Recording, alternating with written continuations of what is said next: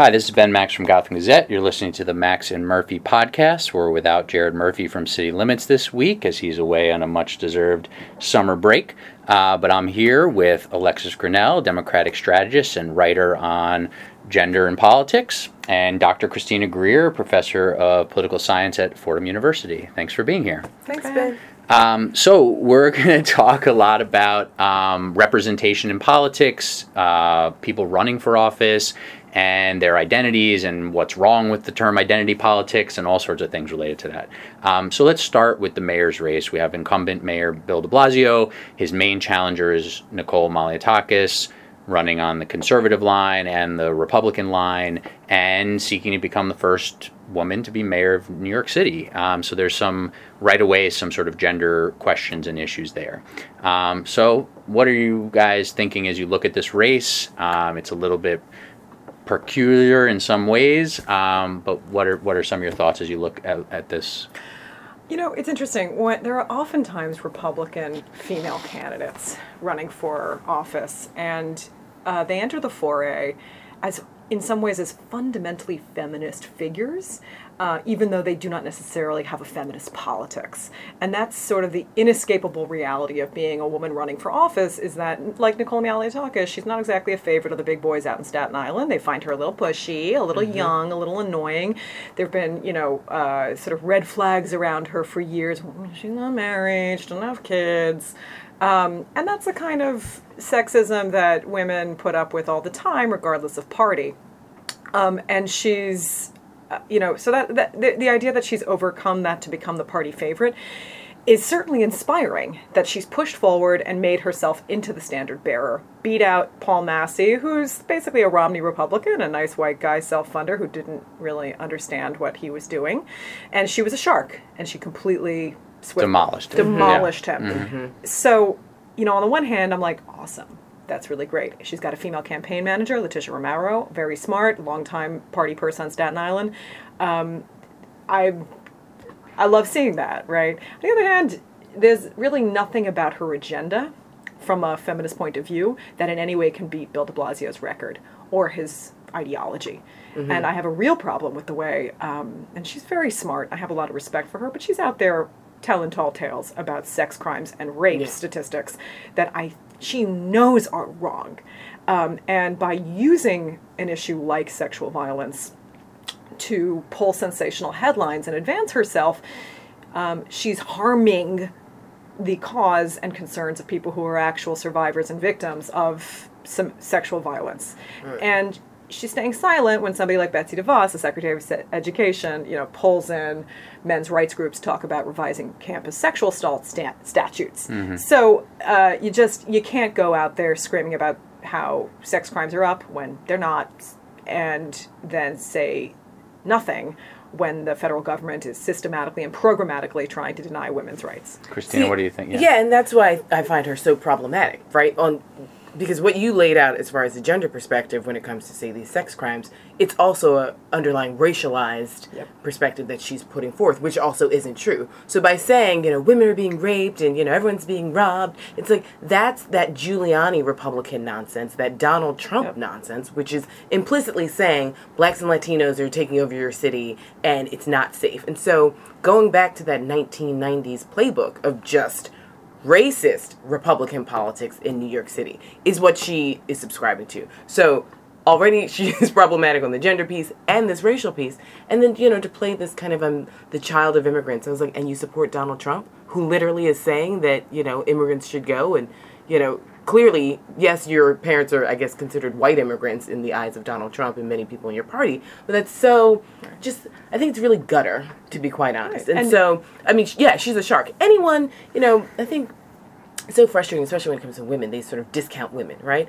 If your name ends up on a ballot, you're doing something, right? Mm-hmm. Like, you aren't as dumb as some people may think you are. So clearly the fact that she's gotten rid of Republican she saw an opportunity here, and jumped in, and immediately... And to her credit, she's running a very strategic campaign that's very efficient, and she's taking every opportunity she sees.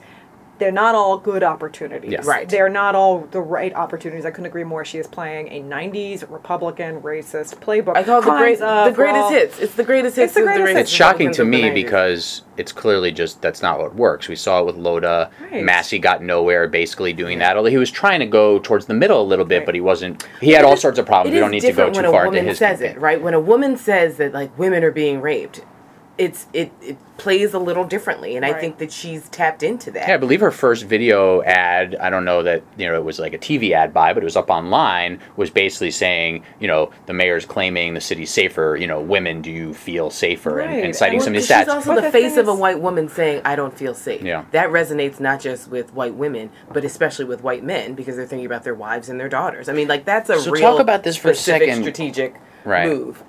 There's a lot of strategy here to break down for sure. But talk for a second about this. So on one hand, she's a woman running for office. That's a huge part of how I'm people glad are going she to. broke through the party sexism to be the standard bearer. That's Yes. what I mean. Yes. Yeah. On the one hand, yes. Right, and Success. she can't escape being viewed as a woman running for office. And some of you and I, Alexis, talked about that when I wrote a little article where I interviewed her about this, and it was clear she had just Massey had just dropped out. She had just become the presumptive nominee. She'd been in the race for like a month, But I asked her, are you thinking at all about becoming the first female mayor? And she clearly really hadn't much. And she said, at some point, I'm sure I'll put forward a platform that deals with women's issues. But, she sort of, it sounded like, sort of just talking to someone who doesn't think about these things very much, which may be okay. That she can, approach it that way. She said the best thing we can do for women is electing a female mayor. So on one hand, she's a woman running for office. She's going to be seen that way. But on the other hand, she's not necessarily talking about things that Yeah, but this is the debate about representative and like Descriptive versus substantive representation. exactly, and like, I mean, I don't think first of all, we know that actually women don't vote as a bloc. There's no such thing as a women's vote. Like, it does not exist. we saw that We know that white women vote presidential for Right. like White women Republican vote, candidates. historically Republican in a presidential. But so playing to the like, there's no like. Okay, so my attitude, I want to see more women elected to office. That does not mean I vote for the woman in the race every time, because the woman in the race isn't always the candidate who's going to have the best interests, in my view, of women in mind. I did not vote for Chris Quinn. She had sidelined a paid leave bill. That was a pretty big deal. I didn't like a bunch of her other politics. I voted for Bill de Blasio, who I think is a very loud and proud feminist mayor who has put his money where his mouth is and rolled out an agenda consistently that advances a gender equality framework that's more than, I mean, I have to say, like, it's Christmas in July from a gender perspective with this administration all the time, and that's really important and really great. And there was Nicole Malliotakis, again, like, certain respect for her as an assemblywoman and having broken through as the party favorite, but she's not putting an agenda forward that is going to advance women specifically. And So what's what's the point? I'd much Right, rather what do I vote get for out of her someone being substantively. there? I mean, I see this. I talk about this in gender realms and also racial terms. It's like I'd rather vote for an old white man who has progressive politics than sort of some young black woman who's a whippersnapper who's, going to be antithetical to everything I believe in. So, like, descriptively, someone may look like me, but substantively, that's who I'm voting for. Right. So when, Republicans are really great at getting women in office. I mean, they've got women in Congress, they've got, in state houses, I mean, because they're running all of these state houses. But, like, look at the women in Congress. The Republican senators now, 2 of them are speaking up, and so they're, the champions. But for years, you had all these Republican women. They didn't do anything for women's issues. It was Democratic women who did it. They were the ones who showed up at the table descriptively and substantively. But you constantly have Republican women who are just like, well, I mean, I'm a woman, but, I don't really think about these things. And we know that when it comes to legislation, it's usually women who are elected to office who actually care about the vast majority of these things. That's why Bill de Blasio, I think, is a unicorn, because he's actually a male elected official who's putting women's issues front and center. And a unicorn who I think we need to, like, talk about within the continuum of, like, what's the role of men in feminist politics. Right. And, I've written about sort of comparing and contrasting the various like men in power in New York State and the way in which Bill de Blasio departs from the script in pretty subtle but significant ways. You know, he doesn't pat himself on the back for having like women all around him. He's pretty actually dry about it. He's like, yeah, we looked at the population statistics. Women are half the population, so and some of them are kind of smart. And some of them are kind of smart. We do this? So we figured we should hire them. They should be half our commissioners. He doesn't make announcements about the tampons in schools with like pink bunting everywhere. He doesn't start a party for women. He doesn't talk down to women in this. It's there are certain like major policy achievements that are super significant, and I think he should get a ton of credit for, but there are also subtle stylistic things. Like, he doesn't get up in front of an audience full of women and talk about his mother and his sisters. That is like something every male politician does. But I think also a lot of male politicians only talk to women when they're talking about women's issues. And it's like, you know what? Women know what these issues are. Why don't you talk to men? The same way, like, white politicians will go in front of black folks and it's like, here's how I feel about civil rights agendas and this is what I'm doing to advance, racial equality. It's like, don't talk to black folks. We know this. Go talk to white people. So I think that is really important, and I don't see, going back to the original question, I don't see Malliotakis as useful in that realm. Nope. So for me, and I think she's fine with that. I think she would even say she's also fine with supporting a white supremacist president. I mean, okay, so those to me are really important issues as well, and deal breakers. Yeah. So and what you both said about the mayor, I've noticed that he's very comfortable. He's largely very comfortable, sort of talking about anything that we would often describe as "quote unquote" a women's issue. Which we should not say. That's fine. But sometimes we can't avoid saying, well, what are some of those things, right? Sure. And we're talking about healthcare. We're talking about equal pay. We're talking about paid leave. We're talking about early education. The pre-K in some ways was pre-K is absolutely a get 3 or 4 women back pronged. into the workforce. Yeah. It's a workforce development program.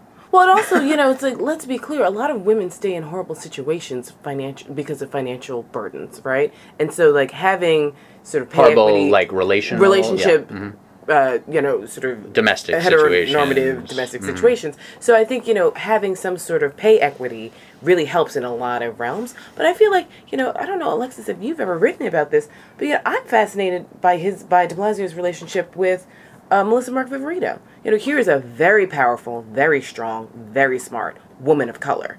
And I never got this sense that it was like, oh, aren't you cute? And she's also petite, like just physically in stature, and he's very tall. Like, I never got this sense that he's like, well, aren't you? Hey, little lady, thanks for coming. And that's huge. Like, that's huge. It's almost invisible in some ways. That's actually a really good way of putting it. Like, this is what I mean when I say there's sort of invisible things. Like, it's the things he doesn't do that we've come to expect from politicians who like have to make a joke when they're in a room full of women, like or comment on a woman looking at our president. Right? He can't be in a room with a woman without commenting on her hair, her body, or her age in some fashion. I will say, so I do want to bring up, though, the New York Times wrote this article about women leaving the administration. One of my first reactions to it was, I see the mayor sort of speaking condescendingly to just about everybody. I don't know that I see equal opportunity condescender. It's not gender specific. So I don't know. I raised the question because, again, I can't speak for women. I can say what I have observed, which is,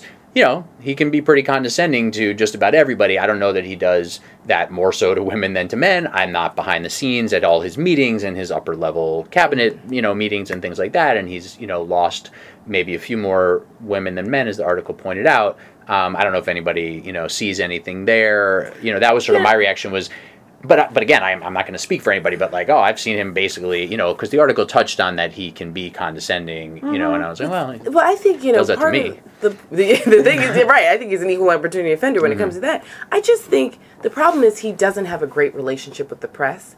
And so some of these stories, I just roll my eyes because I'm just sort of like, you guys clearly don't have a good relationship. Like, have we looked at the data? Every single administration loses upper level people. Why? Because it's a 28-hour-a-day job.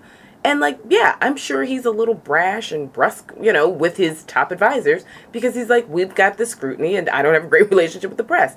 So that to me was kind of like a nothing story. I mean, the whole he takes naps and, I'm a firm believer in naps. I've been tweeting about it. And I was just like, right, because you're running New York City. And I just thought that was trying to make it sort of like, I thought it was genderized in a certain way. It's just sort of like that's something that not strong men do. I was like, maybe if more men took naps, then we wouldn't have some of the nonsense that we have. So I think, honestly, for me, it just seems like it's more about his bad relationship with the press, which I think is partially his fault. Or predominantly his largely. fault. Okay, if I may. Partially, predominantly, largely, mostly, fundamentally his fault, right? And so some of those stories that are coming out, and granted, I'm not in those inner meetings, but I was just like, really? Doesn't everyone leave administrations after a year or 2 years because it's just grueling work? So let's shift a little bit to the city council. You mentioned Melissa Mark Viverito. She's term limited out. There's going to be a new speaker. Right now, looks like mostly male city council members in contention there, or all. Now that Jalissa Ferreras Copeland is also leaving the city council unexpectedly and early. But then we also have, along with Ferreras Copeland's seat, we have about 10 open seats, several of which are held by women, and many are in jeopardy of becoming male seats. And currently in the 51-member council, we have 13 women. I mean, we're talking about a real disparity here. What do you make of that?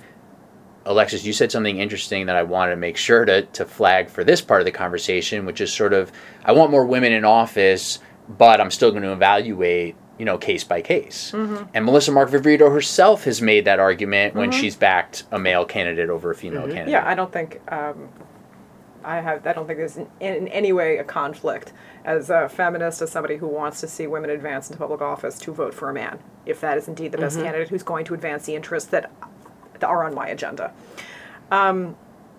There's a real crisis of female leadership in the city council that we're about to, run into. It's pretty disturbing. And a lot of it stems from the fact that we have these sort of switcheroos taking place between state lawmakers and term-limited city council members. So state lawmakers see a big payday. They're like, hey... Literally a big payday. Literally, almost 100%. Right. I make $79,500 and I have to commute to Albany. So there's about to be an open seat. I can basically have a walk into $147,000 a year job. Keep it local, and not live, not break a sweat. Yeah. And that's really a problem with county leadership not supporting female candidates. So what we see, for instance, in the Bronx, right? Ruben Diaz, state senator for a long time, running to replace Annabelle Palma. Right. And county gave him a big slap on the back to go do that. Roberta Rodriguez, an assemblyman, running to replace Melissa Mark Viverito. She's got a district that's in the Manhattan and the Bronx. Big pat on the back from the Bronx County. It really helps when county lines up behind you and puts all their resources there. And you already have name recognition, so it's a double whammy. Yeah, that's basically a done deal. Right, so counties aren't doing anything. They're basically, when you play this musical chairs game between the state and the city, you're empowering people further who are already in power, and they are predominantly male. Somewhat undercutting what I said before is that Melissa Mark Viverito is backing a staffer of hers, an aide, Diana Ayala, who is a woman, and Melissa is going hard to see her replace her instead of Assemblymember Rodriguez. Yeah. So that's a very interesting one to watch for a variety of reasons. Right. But you said it, Ruben Diaz Sr. may very well take a seat being held by a woman right now where there is a strong female candidate. There's other examples as well. Well, I think, Melissa has made the case, I'm supporting this woman because she's qualified, right? And I think... a lot of women, we're not voting just because of ovaries. We're actually voting because we're evaluating candidates and saying this woman is actually more qualified than the man she's running against. But, as Alexis and I have said, for women who fundamentally believe in the agenda of advancement of smart women who can do more for others, sometimes that comes in the package of a man. And it's substantively how we're evaluating these things, because all these quote-unquote women's issues are just political issues that we all need to worry about. Me not getting paid the same as my male counterparts affects every single member of my family, not just me. That's not a women's issue. That's a community issue. Mm-hmm. So how worried should we be about, let's say there's 8 women in the 51-seat city council? What does that mean? And the speaker is a male next. Let's just predict that it might not happen, but it's likely. 8, 10, women in a 51-member body, and the leader is a man. Might not matter as much if the folks, as you say, have the right priorities. But how much does it matter, and how alarmed should the city be? I think we really need to evaluate them on, what's the substantive work that they're going to do. If they're going to get in there and just not really pay attention to some of the issues that are of concern to us, then that's highly problematic. I think, to try and look at it from a bright side, that gives us 4 years to strategize and think about some substantive candidates that we can put forth. There is an effort, yeah. Well, I was going to say, because that's also when in the next cycle we're going to have many more seats up. Huge openings. This is 30 like, plus, yeah. Right, this is a relatively small So, and we cycle. can see it as a test case, right? And so on a positive note, we can kind of take some lessons from the 2017 election, strategize, plan, cultivate in the next 4 years, convince some strong women who are possibly on the sidelines or who have been pushed to the sidelines to actually get back in the game. I mean, you know the data better than I, but, when women don't win that first race, it's much harder to get them to come back to the table a second and a third time. So if we can get some of those women on the sidelines to be in the pipeline and ready to go in 2021 when we have, 30 seats open, then I think we're in a... I believe most of Markville will launch something eyeing 2021. I don't know where that's gone or where it'll go, but I think, there was something about... We'll see. So, but about the 2021 elections. And again, as you indicated, Alexis, we're going to see just another flood of state assembly and members and senators at that next cycle. So that's where... Right. The candidates have to be cultivated and and something I want to say about that, and I think it's important to make this distinction. There is not. Chrissy's absolutely right that women often who have run need to sort of be talked back into running. They're a little less dogged than male counterparts. However, I want to be really clear about motivation. Sometimes that gets construed as a confidence gap, and that's often attributed to very good work that was done by Jennifer Lawless, who has done great work on research into gender, confidence, and ambition. However, and this sometimes gets turned into a rah-rah to support women and just convince them to run and about how... It's like run where? But women are actually making rational decisions and assessing the obstacles in their path that are real. And I always find it a little tricky when I go to these various conferences that are all pushing the need to pull yourself We're going to up. have 10,000 women running by 2020. Right. For what? But also when they're pushing this women need to see themselves as leaders. I'm like, you know what? We do. We do. It's mostly everyone else. And so let's not put structural sexism on women to just get more confident and succeed over, but some kind of isolation. As if they're living in isolation. This analysis, it's almost like, if let's say you decide to go to graduate school, you think, how much does it cost? What's the commute like? And what is this going to do for my career? These are rational questions to assess when running for office as well. But you go to some of these events where it's women have to be asked 7 times. They don't see themselves as leaders. We need to just step up and feel it. It's you know what? I think it's completely normal to be right. Is this a campaign that's going to harm or hurt me? We know that women face totally different barriers. And so I think that goes back to the earlier point, though. It's the structural piece isn't necessarily on the women to run. I mean, I think some women do need convincing because it's about your hair and your nails and whether or not you have kids or don't have kids or whatever. But dismantling, the district leaders, right? Dismantling these county, community boards and the county leader structure. That's actually the structure that's preventing people from getting into city council and all these other seats and the state house, because there are so many of these, I would call them Tammany bosses, who actually have women doing their bidding on these lower levels as well. These are women who are, say a district leader, but they're not into cultivating female leadership of the next line. Oh yeah, I mean we always see a very smart male politician will figure out how to deploy women in service to his agenda. Women's Equality Party. I was going to say, I think we have one at the top of the state. Case in point. It was a sight to see, 4 years ago when the women leaders of this state rallied behind Andrew Cuomo against the only woman running for governor. Yeah. Except for, name check Zenaida Mendez, then president of now New York State, who was the only notable institutional feminist to say, guess what? You know what? And she's no longer with Now. And guess right? what? She's been squeezed out. She got Right. squeezed out of Now. Right. So yeah, that's cool. Yeah. Yeah, and then we have, Kathy Hochul. I mean, so that... Kathy I Hochul, think, Christine Quinn led the charge, and now that party, we should say, is basically gone. It's nothing. It was never anything. A cynical we can't even say ploy, it's defunct right. now because Alexis it has was written a never lot about thing. this. Yeah, people can You know what? look up never a But thing. now we have Yeah. this council on women Council and on girls. Women and Girls, yeah. And I'm just not. I'm curious on the timing on that. Two women are rumored to be running for governor, Stephanie Miner and Cynthia Nixon, and now we have this council. But I mean, isn't that the Cuomo way, right? Isn't it to throw the lowest hanging fruit scraps at the masses, and some people lap it up, and they're just like, well, he cares about women. It's like, really? He cares about our women. Chrissy, our women. Our So women. we're in our last. Ooh, that's a whole column. Please write that. I need. We're in our talk last about the couple word. minutes here with Christina Greer and Alexis Grinnell. So we did want to touch on one city council race where it is Jalissa Ferreira's Copeland seat.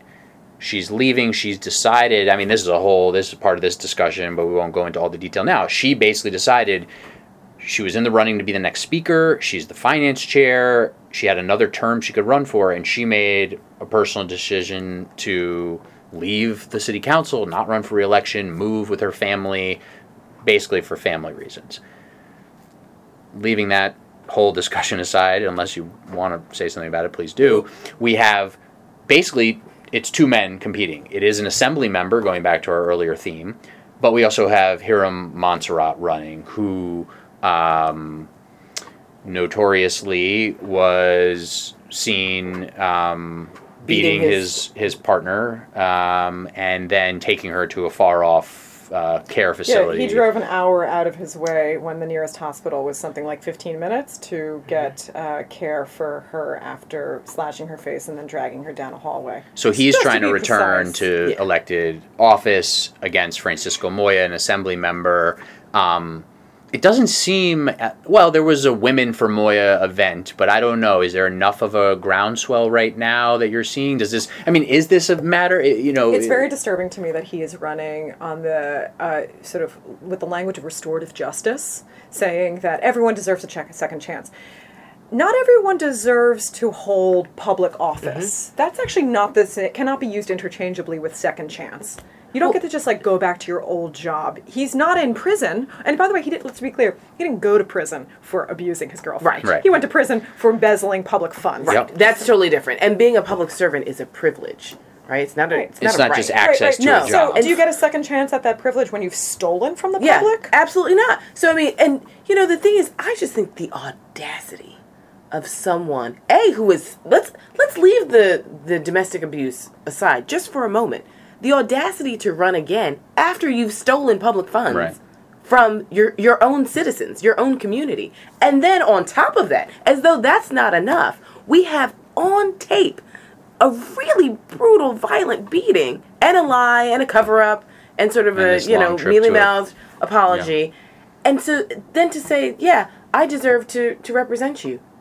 I don't want to see your face. You're allowed to walk amongst us in our community, in our city. You have served your time according to, the legal system. However, you stole money from your community and you are a very sort of well-documented partner beater. Like, you are a perpetrator unqualified of for the domestic job. violence and you're highly unqualified. And the fact that we even have to see your face on in this whole conversation about running is really deplorable. And really hijacking the language of restorative justice is Yeah. such an insult.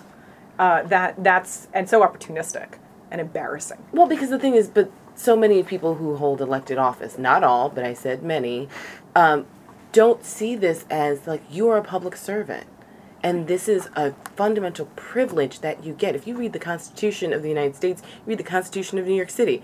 It is a privilege for you to represent the citizens of New York City. You don't get that privilege after you've stolen from us and we have you on tape slashing your girlfriend's face and dragging her down a hallway.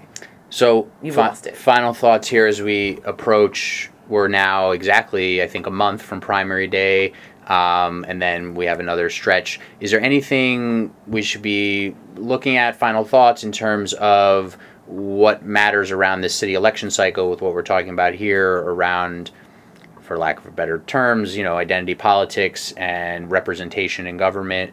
Are you looking forward to something in particular? I'm looking forward to seeing how Albany deals with the fact that Cuomo and the IDC have co-signed taking away power from Senator Andrew Stewart Cousins. And I think that there are a lot of people, men and women, who have been very silent and not actually supported her leadership. And because of that, the citizens of New York State have actually suffered. So this conversation with Daniel Loeb, I mean, who cares what he said? I mean, he is who he is, and it's a stupid statement that he said, but I think the larger background to that statement and the fact that he felt comfortable saying it, actually writing it, and the audacity of him doing that, I think it's curious to see the people who have spoken out against it and those who are silent, and how Senator Stewart Cousins will sort of move forward with this fractured party that's been co-signed by the governor and many other sort of white politicians and female politicians as well. Alexis? Like Chrissy, I'm also thinking a lot about the state. For that's where I think so many of the stakes really are. And so I'm thinking about the Reproductive Health Act and going into 2018. We still have abortion in the penal code in this state. It's a 50-year-old law. And, until recently, most people felt pretty lackadaisical about that because nothing was going to happen to Roe v. Wade. But we have a president now who's pretty clear that he's going to appoint justices who will overturn it. So that's a real problem, and it relates directly to Chrissy's point about the governing coalition in the Senate, which is co-signed by the governor, that empowers Republicans who have no interest in revising the law. So I would say that's a pretty significant issue in New York State. Choice is a number one voting issue, and I don't know how the governor is going to circle that square going into his own reelect. So either you get it done, or you have a lot of explaining to do. Well, we will leave it there. Thank you to Dr. Christina Greer, and thank you to Alexis Grinnell for joining us. Thanks, Ben.